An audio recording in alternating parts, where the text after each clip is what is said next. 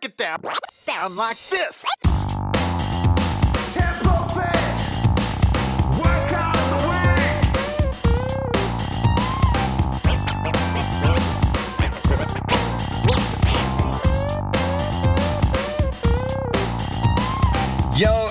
Yo, welcome along everyone to Tempo Fit Workout of the Week. It is great to have your company once again. My name is Hayden Sherman.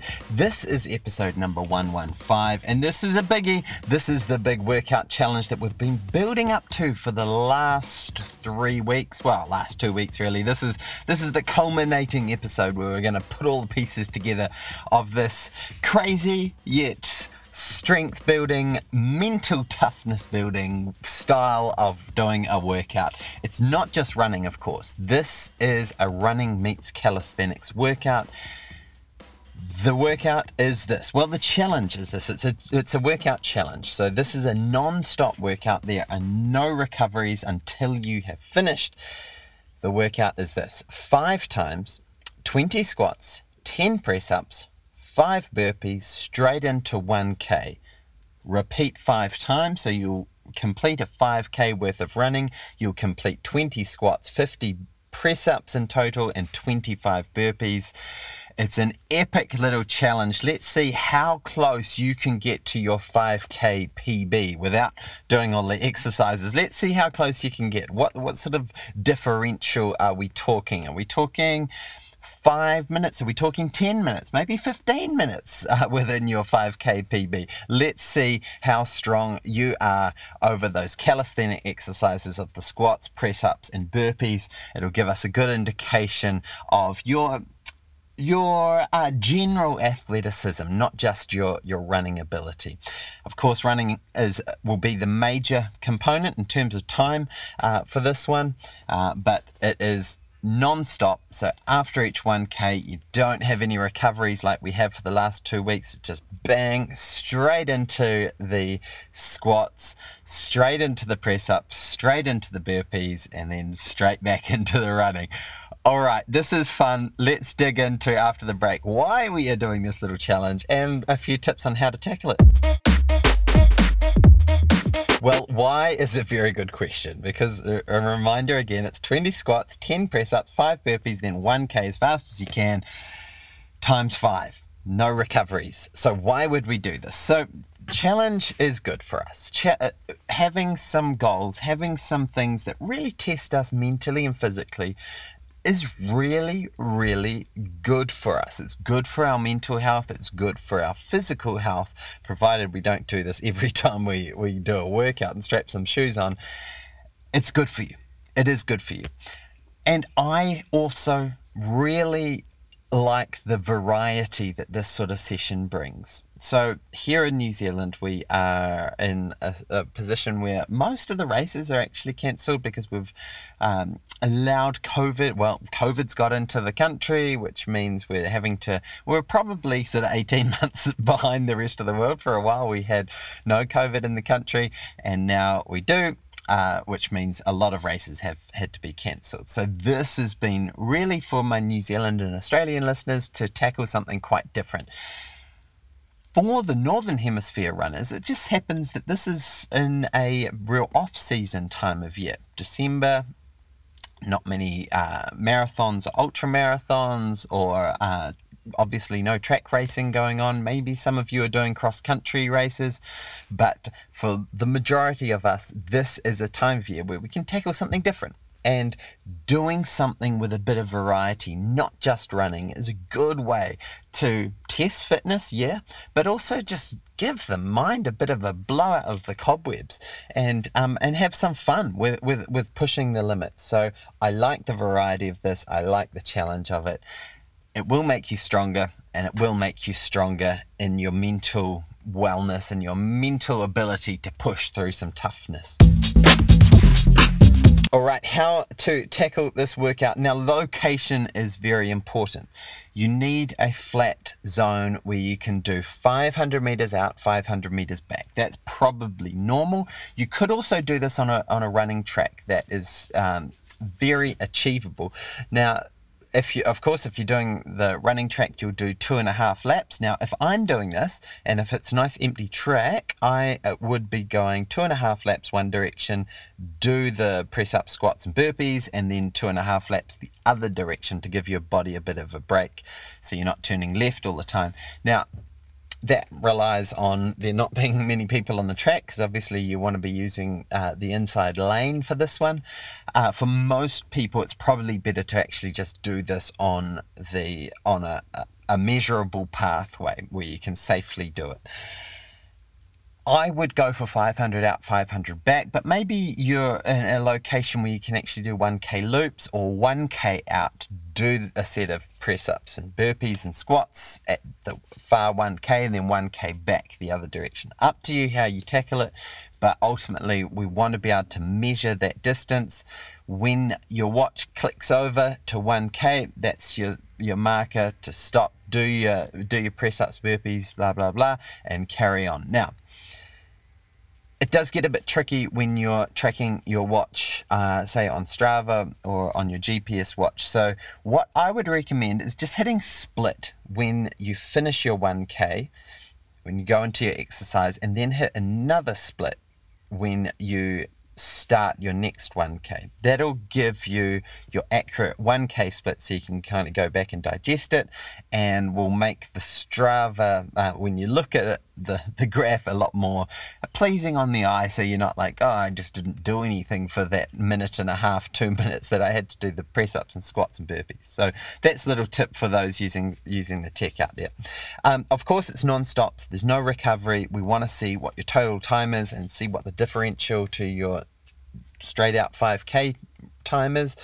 And don't forget technique. So here's a few little pointers. We want those press-ups to be chest almost hitting the ground. Of course, everyone's chest is different sizes, but most people it's almost hitting the ground. So arms locking out at 90 degrees at the elbow. We want to be locking the arms out in that top position. Squats, we want to get your thighs below parallel, so butt lower than knees, and we want to completely lock out when you get to the top position. And burpees, let's get chest to ground, and then make sure you're getting a good jump off the ground when you go into that jump part of the burpees. Fun times, man. This workout is so cool. So do pay attention to the technique in this. Don't injure yourself. Make sure you're not cheating and cutting any corners in terms of the full range of motion, but have fun with it.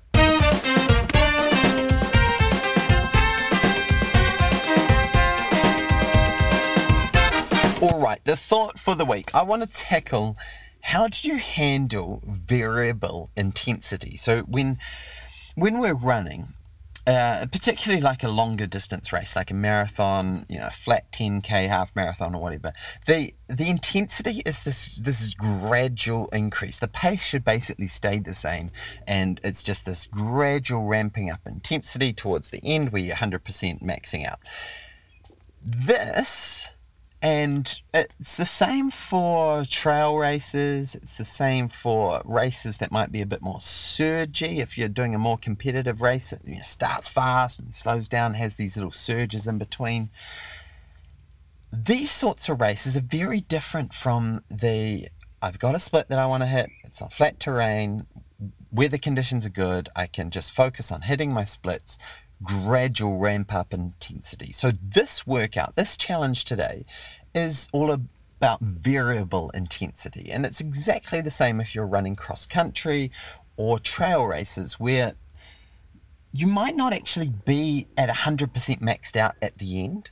You might have maxed out zones within the race that you recover from. Let's say you're going uphill, heart rate's really spiking up because you don't want to waste time getting to the top, and then it actually comes down because you're not maxing out on the downhill. You're actually conserving some energy and refueling a little bit. So this is an interesting way to tackle a running race, and this is what I love about this sort of challenge, is it really provides an opportunity to have variable intensity. Now, when I've done these challenges in the past, I find that the run section, particularly the start of the run section, is actually the recovery. Now, you guys listening most of you will be runners. The run part of it won't be the hardest part. Potentially the burpees, maybe the press-ups will be the hardest part.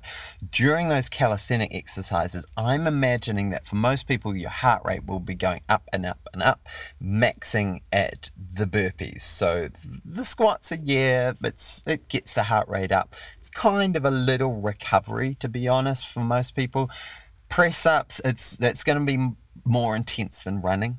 And then burpees, this is the most intense part of the workout. So your heart rate's going to spike up, up, up, up, up. And then it's going to hopefully come down as you settle into more of a steady state with your running. So here are some tips on how to tackle this sort of challenge, and they apply equally to a nutty calisthenics meets 5K pace workout like today, to trail running, cross-country running. And like I said, those surgy type races that go up and down, and you get these moments of intensity and then they ease back. So number one, choose your battles. So choose the times where it's important that you nail it, because there are key times where a bit of intensity will save you time, like a quick burst up a hill. In this case, for most of us, it's probably those 5 burpees. A quick burst of intensity there will save you, 10, 20, maybe 30 seconds, rather than taking them slow and sort of just slowly peeling yourself off the ground. If you bang through them nice and quick, you will save time. And that's where you're going to put your energy. But then you need to be prepared to run a bit slower for the 1K rep that you're about to do. So as runners, this makes the logical sense. Now, if you were, let's say, a more of a gym type athlete, you might want to actually keep the running a little bit higher and not max out the intensity in order of the calisthenics in order to save yourself for the running. So there's different ways of approaching this, but for most of us, the battle that we're going to have to really push through is the calisthenics, nailing them so that you can use a slightly slower than you would otherwise run portion, particularly the start of it, to just flush out the fatigue, return the heart rate back to an acceptable zone, and then go again back into the calisthenics. Okay, number 2. Break this workout down into bite-sized chunks. So the beauty of this sort of workout with variable intensity is that you can just look at it as in little blocks. And this is a big trap that people get into when they're doing, say, a marathon, is you're confronted with, oh my gosh, 42.2K. This is a long, long way to go, rather than breaking it down into these bite-sizable chunks that each have a little goal within them. This sort of workout is just tailor-made for being able to focus on what you're doing right now. So I would look at each of those calisthenic exercises, 20 squats, focus on that. 10 press-ups, focus on that one. 5 burpees, just all that you need to think about when you're doing that is 5 burpees. And then in the run portion, find your rhythm. Find your rhythm for 1K. Allow that heart rate to just come back down to a sustainable rhythm, and then go again into those 20 squats. So bite-sized chunks with this one. Number 3, keep a reserve. So it's important not to have these moments where you're really maxing out early. Like, you really don't want to get into that position where in the second set, you're going through your second lot of burpees, you're thinking, I don't know if I can do the full 5 sets. I might just cut this back a little bit. Maybe just doing a 3K time trial is the one to go. So you need to keep that reserve fuel tank, so to speak. So although you are going to spike the intensity in the burpees, you do want to keep that reserve because you will need it in that last round. Number 4, keep your head in the game. So mentally, most of you listening will probably be doing this workout by yourself, so you want to make sure that you're staying in the game, you're not letting things slip. I can tell you now, the first set is probably going to be quite easy, and you're going to be tempted to push it hard. The other temptation that's going to happen is sets 3 and 4, you might really let slip. Now, I want you to focus on crushing 3 and 4, really crushing it, and then of course boosting it up for the fifth set. But 3 and 4, let's crush that. Now, how you crush that is up to you. I would be putting music on to really get me through this. So you want a good 25-30 minutes of music loaded up, ramping up in intensity. Have your fight songs ready to go in that last little bit of your playlist so you can really push home and nail it home in those last couple of sets. Well, there you go. There's 4 tips on how to handle this sort of variable intensity session. Choose your battles, break it up into bite-sized chunks, keep a reserve early on especially, and keep your head in the game.